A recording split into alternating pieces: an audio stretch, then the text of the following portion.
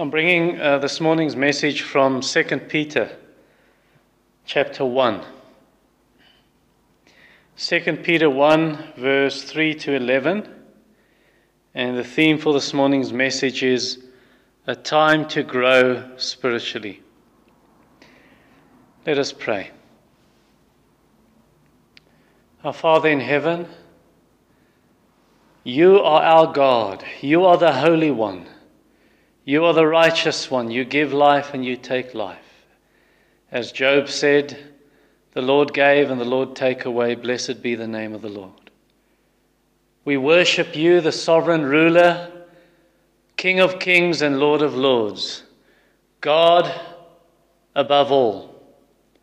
And we pray that you would enable our minds to understand the truths of Scripture, and that your Holy Spirit would move our hearts to love Christ.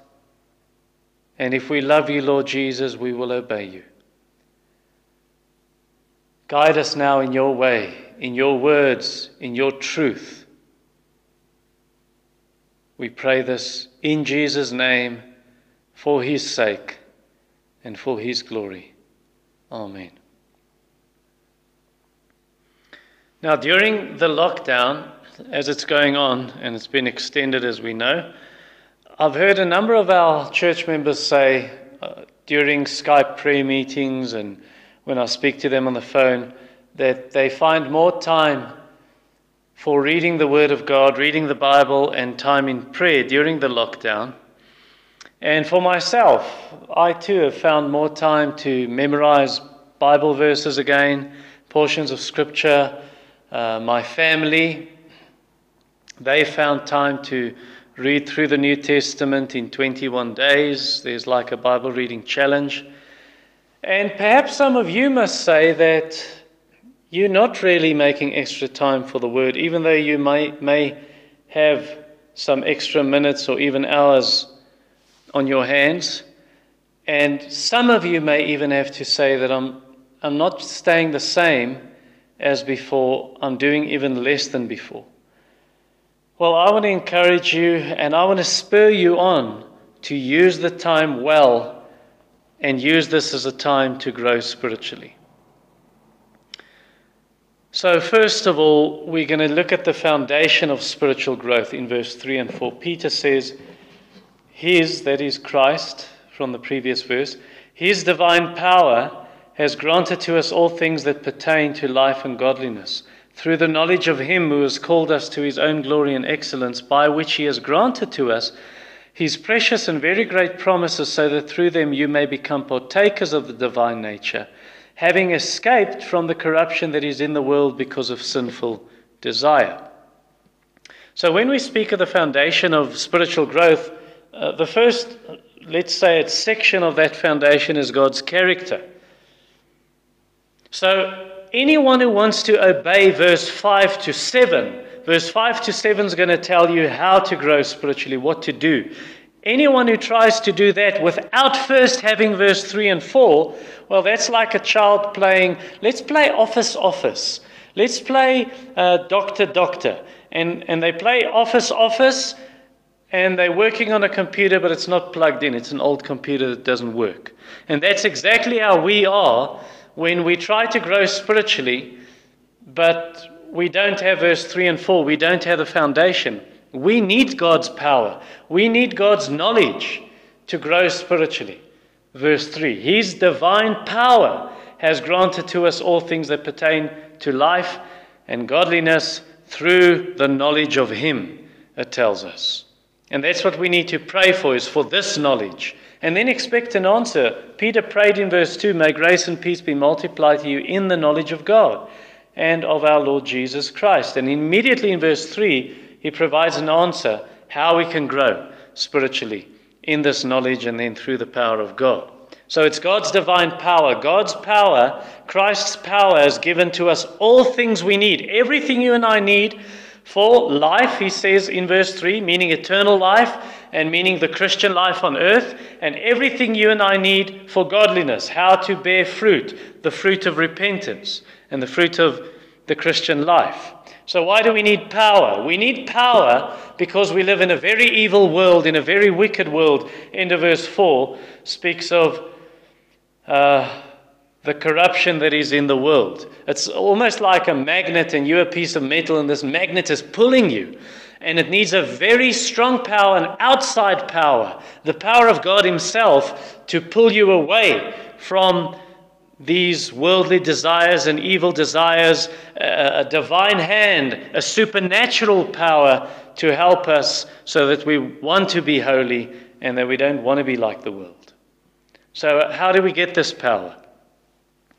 Well, it says in verse 3, through the knowledge of him. So we need an intimate knowledge of God, a personal knowledge of God through Jesus Christ and in the Word of God and in prayer. Like John tells us, this is eternal life, that they know you, the only true God, and Jesus Christ whom you have sent. And then Jesus himself says to the Father, I have made your name known to my disciples. I will continue to make you known to them. In Proverbs 2 says you must seek this knowledge, the knowledge of God. Seek wisdom, the wisdom of God, like you would seek for hidden treasures or for silver or some other precious metal. And verse 3 tells us it's through the knowledge of God. So that is sufficient. He says God has given us all things that pertain to life and godliness. So God's power, God's knowledge, that is sufficient for us to know how we should live in this life. You don't need the theories of psychology. You don't need new revelations, some extra prophecies from outside. We've got everything we need in Christ and in his word to show us how we should live the Christian life. 2 Timothy 3 verse 16 and 17 tells us the same, where it says all scripture is breathed out by God and is profitable for teaching, for reproof, for correction, and for training in righteousness, that the man of God may be equipped for every good work. And when I speak of this and say we've got everything we need in the Word of God, I'm not merely speaking about external rules and laws and saying do this and don't do that. I'm talking about an inward calling, an inward change of heart, that we are empowered by God himself to be obedient to his Word because he has called us to be his children. Verse 3, it speaks of God who has called us. And it says, it goes further, he has called us to his own glory and excellence, or it may be translated that he has called us for these things, not just to these things. He has called us by his own glory and excellence. So God's glory is his radiance. God's glory is the revelation of himself, of all that he is. He reveals himself to us in Christ. We have seen Christ's glory, John tells us in chapter 1 verse 14. And then the glory of Christ in 2 Peter 1 verse 17, and now in verse 3 we read of the glory of Christ. And then his excellence speaks of his moral goodness, of his uprightness, and then translated here, excellence or virtue. So God has called us by his own glory and excellence, but also it can be translated to his own glory and excellence, meaning then that God's glory and God's excellence shines through our character as we become more and more like Jesus, as we become more and more holy as God is holy. So we shouldn't, as Christians, we shouldn't be a bad advertisement to the gospel or to Christ. We should follow Jesus, the example of Christ, walk as Christ walked, follow the example of God, imitate God, Ephesians 5 verse 1 says, like a little child would imitate his or her parent. Because if we don't do that, then we're like Romans 2:24, and it says that the Gentiles or the pagans, they mock God. They really slander God's name because of the lives of people who call themselves believers but don't live that way. It's almost like a teacher once said to my mother was a teacher for many years, and a colleague of hers said, oh, this naughty kid, he's probably naughty because he's got very bad parents. And my mother said, no, I know those parents. They are very kind parents and very good parents. This is a rebellious child. And they'll say the same about God. If we are evil and we are disobedient, they'll say, oh, what a bad Savior they have, and what an evil God they must have. And then also God's promises is also a second section of this foundation. Remember, we're still under point number 1, the foundation of spiritual growth. But we're looking at God's promises as part of this foundation. So you've got a coach, he coaches athletics, and he's got a star athlete, a top athlete, and he tells that athlete, if you keep on practicing like you do, and you train like you do, and you train hard, you're going to win the gold medal. I mean, just looking at your times, you're going to take this one. And that's exactly what God's promises does. God has this promise that he tells us, if you keep on growing, and then he gives the conditions or the promise. So the condition is you keep on growing. So God's promises really spur us on to spiritual growth. And God has given us these promises, verse 4, by which he has granted us to us his precious and very great promises. So by which, meaning by God's glory, by God's excellence, he has given us these promises. And he calls them very great promises. They're great because they speak of great things. Great promises like all your sins can be forgiven. If you trust in Jesus Christ, you will be saved from God's judgment in hell. You will have eternal life. Even now, you will have the fullness of eternal life in heaven. And even more so at the second coming when Jesus returns and gives us new bodies. God will work all things to your advantage if you love him and if you are called according to his purpose. No one can pluck you from his hand. Nothing can separate you from his love. He will never leave you nor forsake you. He will provide all your needs according to his riches and glory in Christ Jesus, and so on. And then it's also called very great promises, meaning how many there are. There are probably 7,500 promises in the Bible. So that's great promises God has given us. And then it's called not only great promises, but it's called precious promises. Precious, like precious stones, like gemstones, like diamonds and rubies and sapphires. And they're also precious, especially to Christians. They're precious in times of trial and need and sadness and mourning and doubts and problems and temptations and sin and death. So really there's a promise for any and every circumstance. So God's promises, he says, he has given us these promises. It's a very, very great gift to God's people.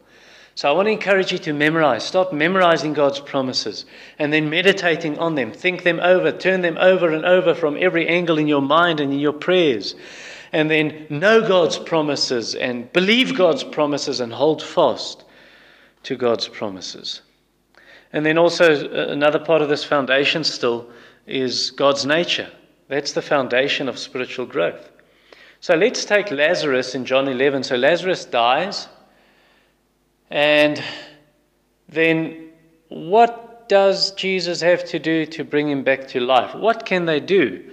Maybe, as an old preacher said, connect him to a battery and shock him and see if he comes to life. Or perhaps you can put him on an oxygen machine that pumps oxygen into his lungs, and that'll bring him back to life. Or maybe fasten strings to his hands and feet, and you can have many people help you, and you can maneuver his arms and his legs like you do with a marionette, with a puppet. Well, that wouldn't help at all. Jesus needed to give life to Lazarus. And the same, if I can draw the illustration and take it to 2 Peter 1, you don't become spiritually alive by doing spiritual things, like reading the Bible or praying or doing good works or going to worship services and so on. God must give life. So it's God who gives his very own nature, his very own life that is called eternal life. He gives to us by the Spirit who dwells in us. Verse 4, second part, we have become partakers of the divine nature. You are born from above. You are born of God. You are born again. You are born of the Spirit. The Spirit dwells in you. Christ lives in me. It's not I that live, but Christ who lives in me. Now, that does not mean that you become God when it says we are partakers of the divine nature. What it rather means is you partake in God's very own life.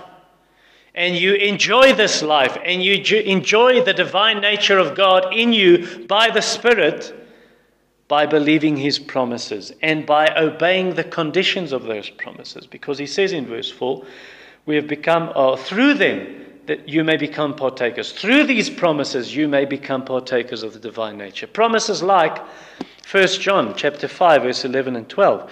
And this is the testimony that God gave us eternal life, and this life is in His Son.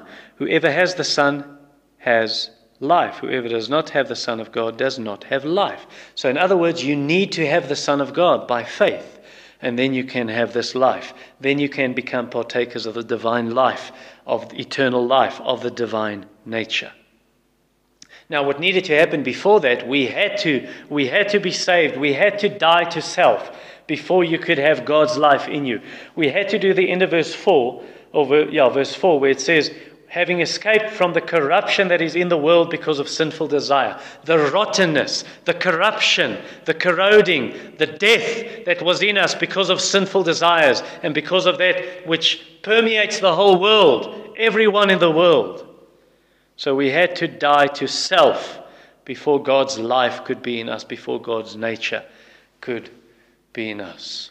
Is that true of you?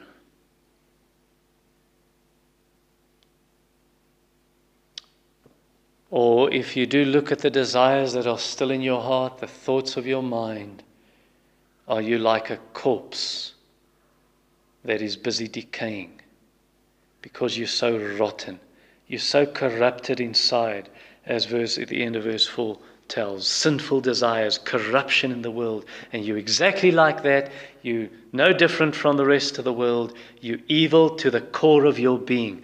Are you like the old Scottish preacher Robert Murray McShane said, are you like a volcano? You can't even see down the crater of the volcano because of the smoke.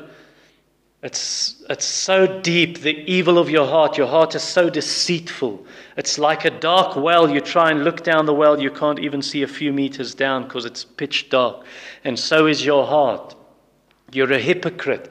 If we had to show your thoughts to everyone this morning, if we had to put it on a screen, if it had to be displayed, if your being had to be pulled back and peeled back, and your desires shown to everyone, you would hide, you would be ashamed, you would be embarrassed, you would flee because your heart is so wicked. You're such a hypocrite, you're such an evil person. And you put on a face, you put on a mask in front of people. You're a hypocrite with your friends and with people who know you. You smile at them, but deep inside, you're evil and you're wicked and you hate them and you're bitter and you gossip about them and you slander them behind their backs. Number 2. So that was, first of all, the foundation of spiritual growth. Number 2, the way to grow spiritually. And that is in verse 5 to 7. For this very reason, make every effort to supplement your faith with virtue, and virtue with knowledge, and knowledge with self-control, and self-control with steadfastness, and steadfastness with godliness, and godliness with brotherly affection, and brotherly affection with love. All right, so the way to grow spiritually, one by one, first you need zeal, because he says in verse 5, you must make effort.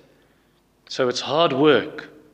When you were in love, before you got married, well, I hope you're still in love, but when you were in love, you just met up, you didn't say, I'm too busy to spend time with you. I'm too tired to spend time with you. No. What you did is you made time because it was important to you to spend time with your beloved. And so when it comes to spiritual growth, you will grow spiritually if it's important to you. And if it's important to you, you will make time. You will make every effort. Verse 5 tells us. Now, when we speak of spiritual growth, then, you see, it's not a passive thing. It's not let's just sit back and wait on the Holy Spirit to make me holy. Let's just sit back, let go and let God, let the Lord do it through me and do it in me. I'm not going to do anything. I just wait on the Lord. Well, no. How it works it really works like this. God gives us the strength. He gives us the knowledge, as we saw in verse 3. He gives us power. He gives us knowledge. He gives us a new nature, verse 4. He gives us the willingness. He gives us His promises, verse 3 and 4, and Philippians 2:13. It's almost like saying, God has set the table with all these rich foods, a lavish meal, but then you need to believe in God. You need to grab a hold of God. You need to do all that is necessary for spiritual growth, verse 5 to 7. It's almost like saying you need to dish up for yourself and enjoy the meal and eat the wonderful food that is set on the table. Philippians 2 verse 12. So Philippians 2:12, work out your own salvation with fear and trembling. Verse 13, for it's God who works in you to will and to work according to His good pleasure. So He will provide you with a willingness and with a strength and with a knowledge and with all you need. He will set the table, but you need to dish up and eat the meal. And that's the only way you can turn away from this world and make sure that you don't turn back to the world and to the corruption and the evil of the world and sinful desire. That's the only way to make sure you don't go back to the end of verse 4, corruption and sinful desire, is by doing verse 5 to 7, is by keep on growing. God has now saved you, it said in verse 4, but you need to keep on. You need to push on. You need to go forward. And if you start lagging behind and you fall back, and you don't want to make an effort, as verse 5 says, well, then you are going to fall back and maybe even fall away permanently. Second way to grow spiritually, we're still under main heading number 2, is faith. So verse 5 says, for this very reason, make every effort to supplement your faith. You need faith. What is faith? Well, people have different definitions for faith. Some would say, I trust in the Lord to provide me with food and clothes, and when I'm in trouble, I pray and God helps me. Some would say, oh, faith, that means you're not really sure of something. You're not really sure, is the Bible true? So you just need to take a risk and believe it, because what if the Bible is true, then you lose your soul and go to hell. Others would say, no, faith, it merely means to believe the facts of the gospel. Jesus is God, He became man, He died on the cross for our sins, He rose from the dead on the third day after He was buried. And then others would say, no, faith. Faith is something you speak to get stuff. So you speak faith, you speak life, and then you'll get the things you want from God. That's faith. Well, all of those definitions doesn't come to the biblical definition of saving faith. Saving faith really means believing the facts of the gospel, the ones I just mentioned earlier, about Jesus being God, becoming man, dying on the cross for our sins, being buried, and then rising from the dead on the third day. But it goes more than that. It means trusting. It means placing your full trust, hope, trusting in Christ alone for salvation, closing in on Christ, receiving Christ as your Savior, taking Him as your Lord and Savior, bowing the knee to Him, coming to Him by faith, placing your hope in Him. And then even further, faith can only come to us by revelation from God. So God revealed to Abraham, you must go to the country called Canaan. I want you to pack up, and God actually didn't even tell him where he was going. I want you to move. And then God calls him. And so Abraham could only believe God because God had revealed Himself to Abraham.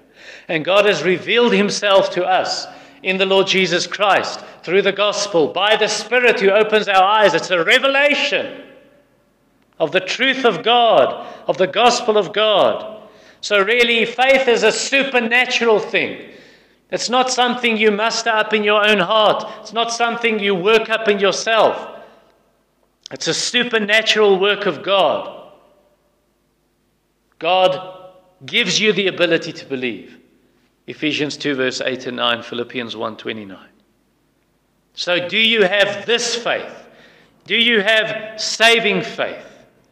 Because that's the beginning of spiritual growth. That is the trunk of the tree. So the roots we had in verse 3 and 4, and then faith receives those things and believes those things and appropriates them and takes them for yourself by God's enablement. And then the trunk of the tree is faith, and all the branches in verse 5 to 7 grow from the trunk of faith. You see in verse 5, faith is the very first of them all. And then the next one is virtue. It's really the same Greek word excellence we had in end of verse 3. So excellence or virtue. So when you die, at your funeral, what would it mean at all if people say, wow, he had a lot of money? Well, you didn't take any of it with you. Or if people said, wow, she was really clever. Well, now your brain's going to rot in the grave. It's going to decay. Or, wow, they were really successful and popular. So what? They did. Why not rather have people say when you die, that person was an excellent servant of Jesus Christ. Moral excellence, upright, pure. He was like his Lord. She was like her Lord. Like the Lord. Excellent. End of verse 3. And now in verse 5. We too as Christians. Excellent. So this is what we should strive for and pursue and chase after and pray for. And then knowledge is the next in verse 3. So you know Jesus, not in verse 3, in verse 5. So you know Jesus Christ. If you're a Christian, you know him. You have the knowledge of God. Verse 3 speaks of the knowledge of him. Verse 2 also. Verse 2 really says that knowledge can grow, and it should grow more and more, almost like in a marriage where you get to know your spouse more and more in a deeper and deeper relationship, or with a friend, knowing them more and more. So verse 5 says, add to your faith virtue, and to your virtue add knowledge. Chapter 3 verse 18, we should grow in the grace and knowledge of our Lord and Savior Jesus Christ. Or like Philippians 3 verse 8 says, where Paul says, I just want to know Christ. There's like a striving, a drive to know Christ more. And we know him through his word. And we know him in prayer. And that privately, yes, but also corporately as a church together, where we pray together. And when we read the word together, and we study the word together. And when we hear the preaching of the word together. And then self-control is next. So you need self-control if you want to grow. Verse 6 says that we should add self-control to this knowledge. You need to discipline yourself. 1 Timothy 4 verse 7, Hebrews 5:14. You need to discipline yourself if you want to grow. Discipline yourself. I cannot go to bed at midnight. As I had to do last night. Couldn't sleep. But discipline yourself in general. Not to go to bed too late. Not to sleep in the morning and just say, I don't want to get up. I don't want to get up for prayer or for the word. Discipline yourself to say, not another program on TV. Not another 20 minutes in front of the computer, on the internet. Not more time on the cell phone. Put down the cell phone. Switch off the cell phone. Put it on silent. Say no to these things. Discipline yourself so that you can discipline yourself to say yes to reading the Word of God, memorizing it, studying it, meditating on it, spending time in prayer, worshipping with the believers, giving yourself to good works, fleeing sin, saying no to sin, saying yes to obedience. The more you control yourself, the easier it gets. The more you control and discipline yourself, the more you'll get it right. And then obviously we need the Spirit's power here, but I've already said that in verse 3. We need God's power. We need to pray and ask the Holy Spirit to empower us to be self-controlled, because the fruit of the Spirit is self-control. And then next we have in verse 6, steadfastness. My wife and I watched a documentary some years ago on how they train Navy SEALs. And at one stage, the Navy SEALs had to carry a backpack for many, many miles, but it was loaded with sand. And as they go, some of the guys just take the backpacks off and they give up. They don't finish Navy SEAL training. We shouldn't be like this. We should stay under the circumstances, challenges, trials of life. Stay under. Don't give up. Don't throw it off and say, I give up. This is too hard. And you deny your Lord and you turn your back on Him. So it literally means the Greek, stay under, remain under. And that's how you discern between the true and the false believer, right? The false believer isn't one who perseveres. The true believer is one who perseveres even through hard times. Verse 6, Romans 5, verse 3 and 4, James 1, verse 2 to 4. Even the trials, God uses the trials to produce steadfastness in us.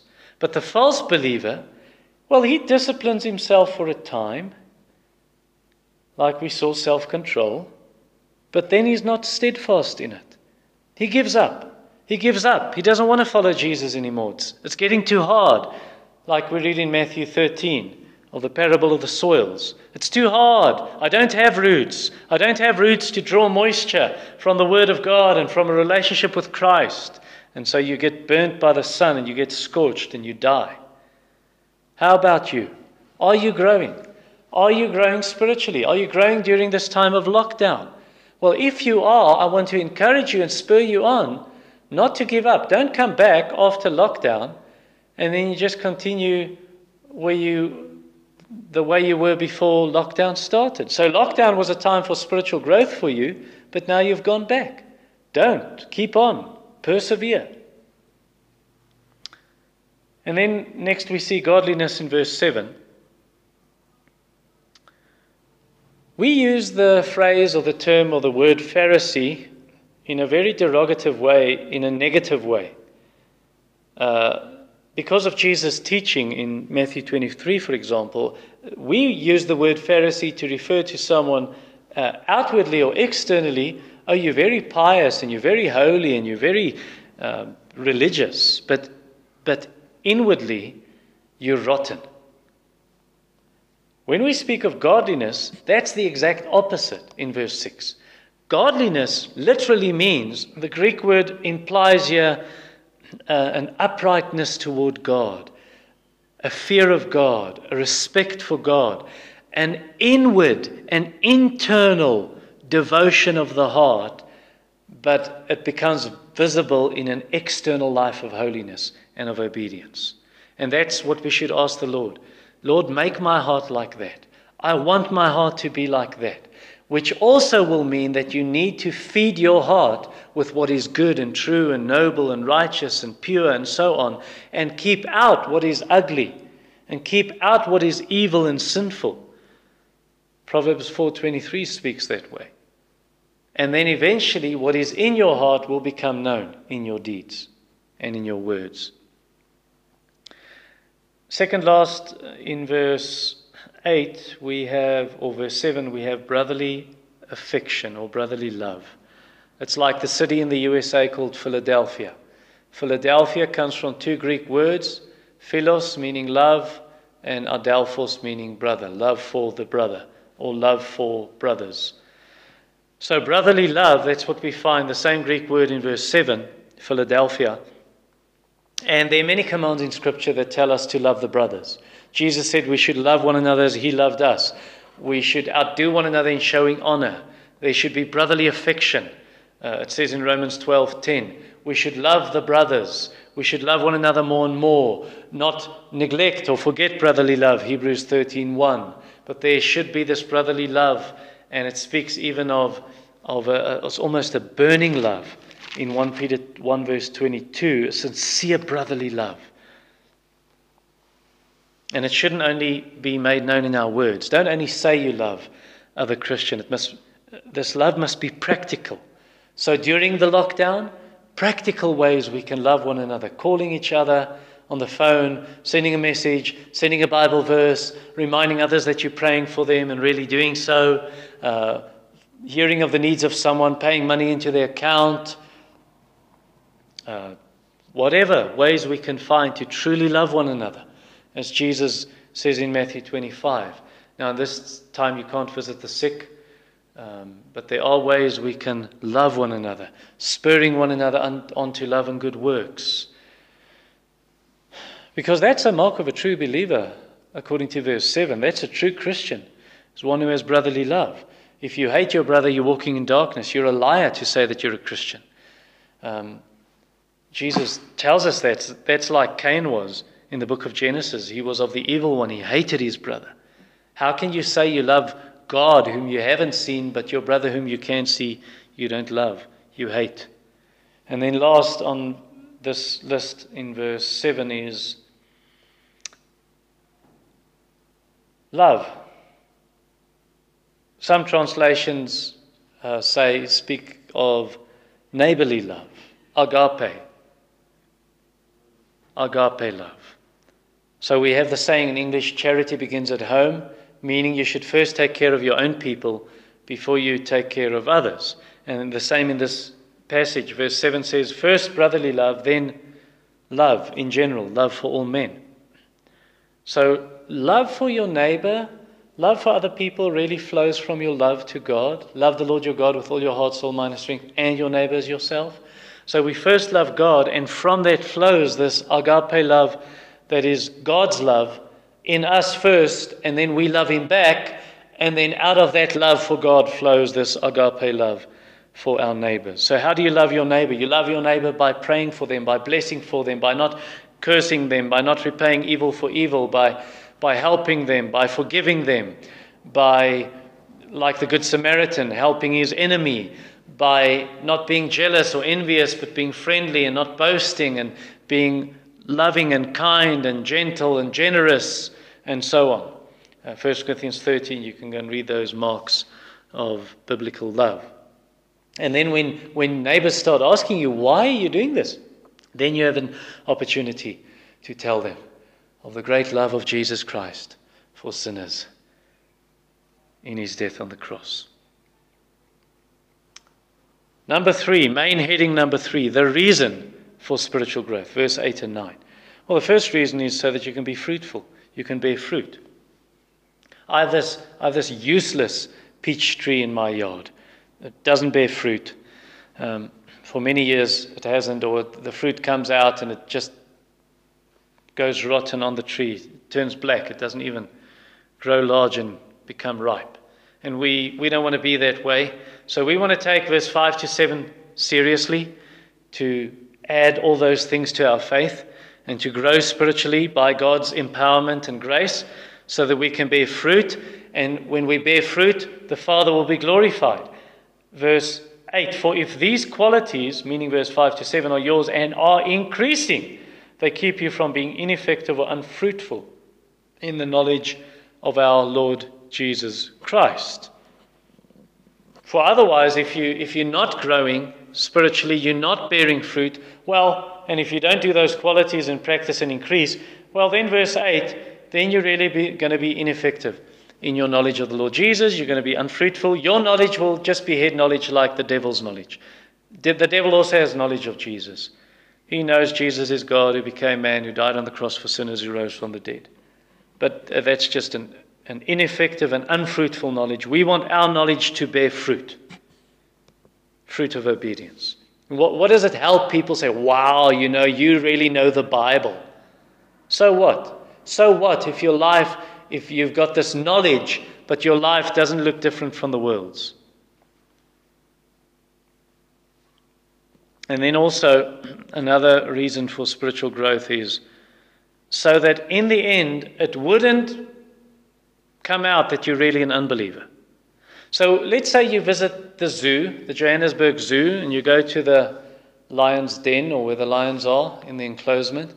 And when you stand there, you see a sign on the wall, and it says bears, grizzly bears.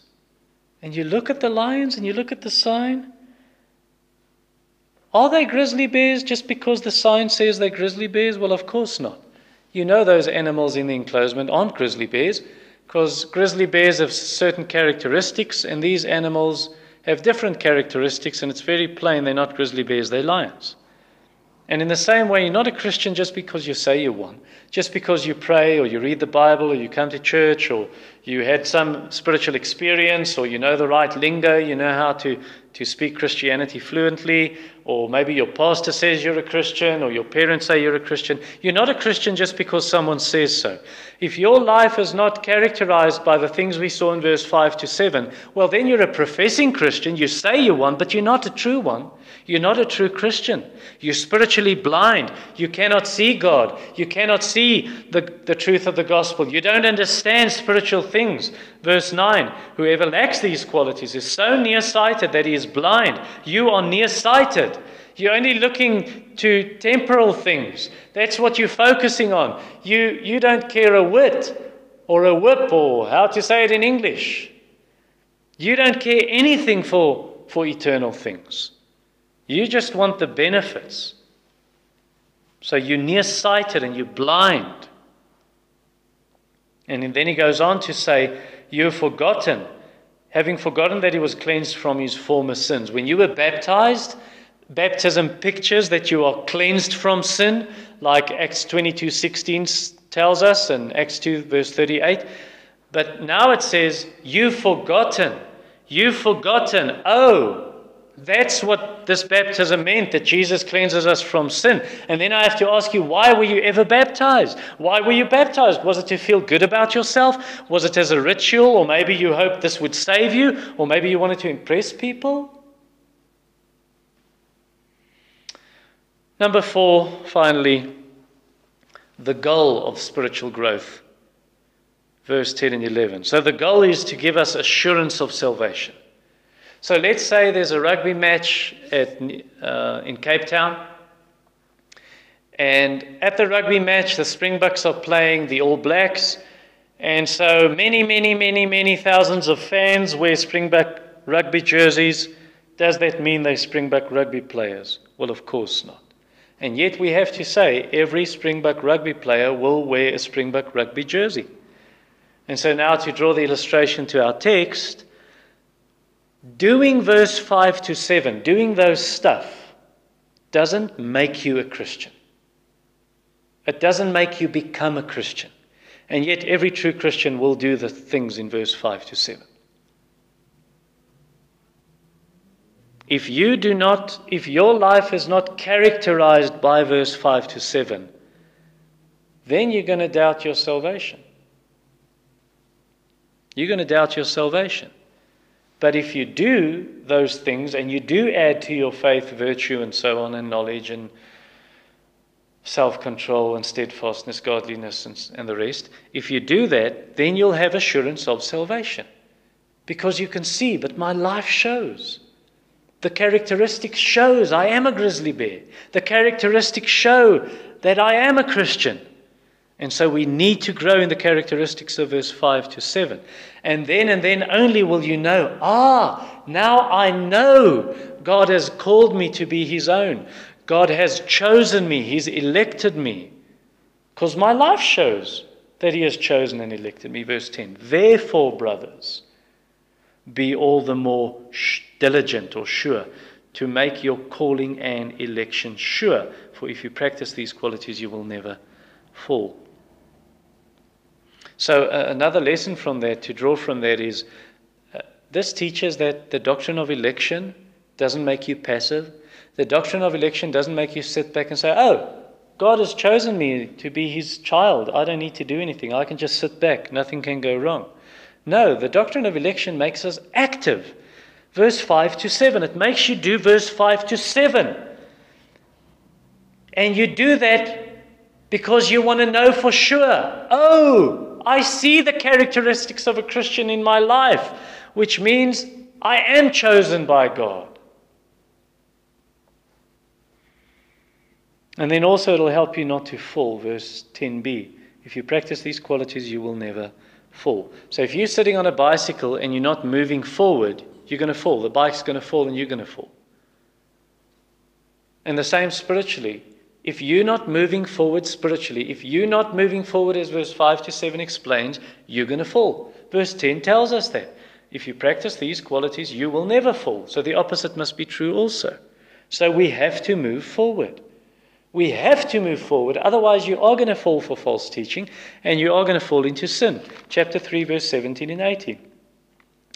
You therefore, beloved, knowing this beforehand, take care that you are not carried away with the error of lawless people and lose your own stability. But, so the opposite meaning, grow in the grace and knowledge of our Lord and Savior Jesus Christ. You want to grow so that you don't fall. And then also, the reason, or not the reason, the goal of spiritual growth is it leads to reward. It leads to reward. Now, you hear that and you say, that sounds like the prosperity gospel. We're serving Jesus because we want rewards, we want stuff. No.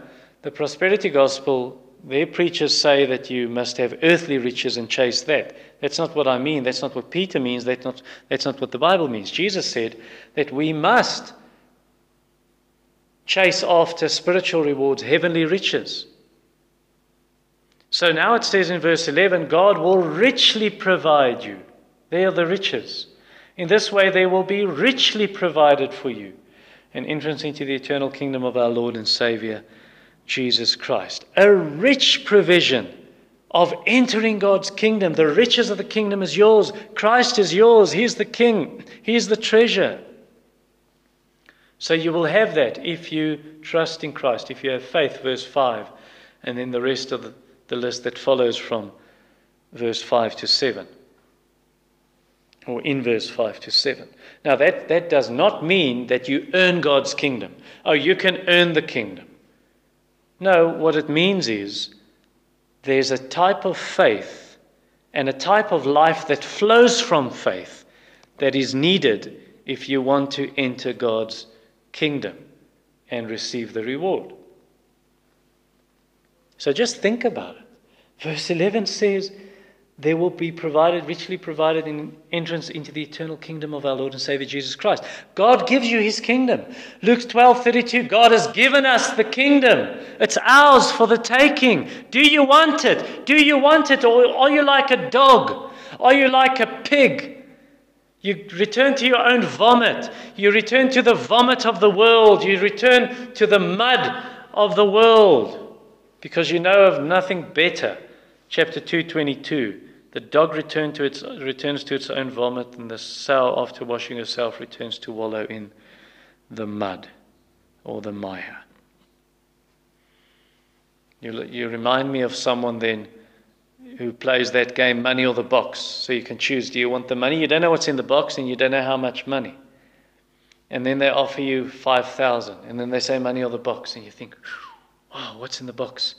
And it can be a plastic toy, or it can be something very expensive. And then eventually you don't know, and you say, no, the box, I think I want the box. So, okay, we'll give you 20,000. Ooh, money or the box.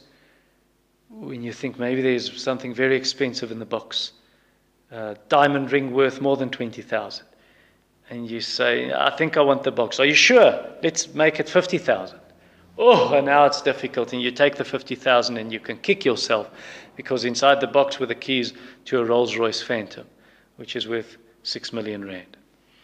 And you lost the Rolls-Royce because you went for the 50,000. So what I'm really trying to say to you is, you're going to kick yourself if you choose temporary and earthly pleasures and earthly happiness, and you prefer that to Jesus Christ. Let's pray. Our Father in heaven, I pray for grace and for help as we try and apply this, not in our own strength, but by the strength you provide. And we ask for your grace and help and the working of the Holy Spirit to guide our steps and guide our feet in the way of righteousness and obedience, that we may grow spiritually and become more and more like Jesus and be prepared to meet you one day face to face. Amen.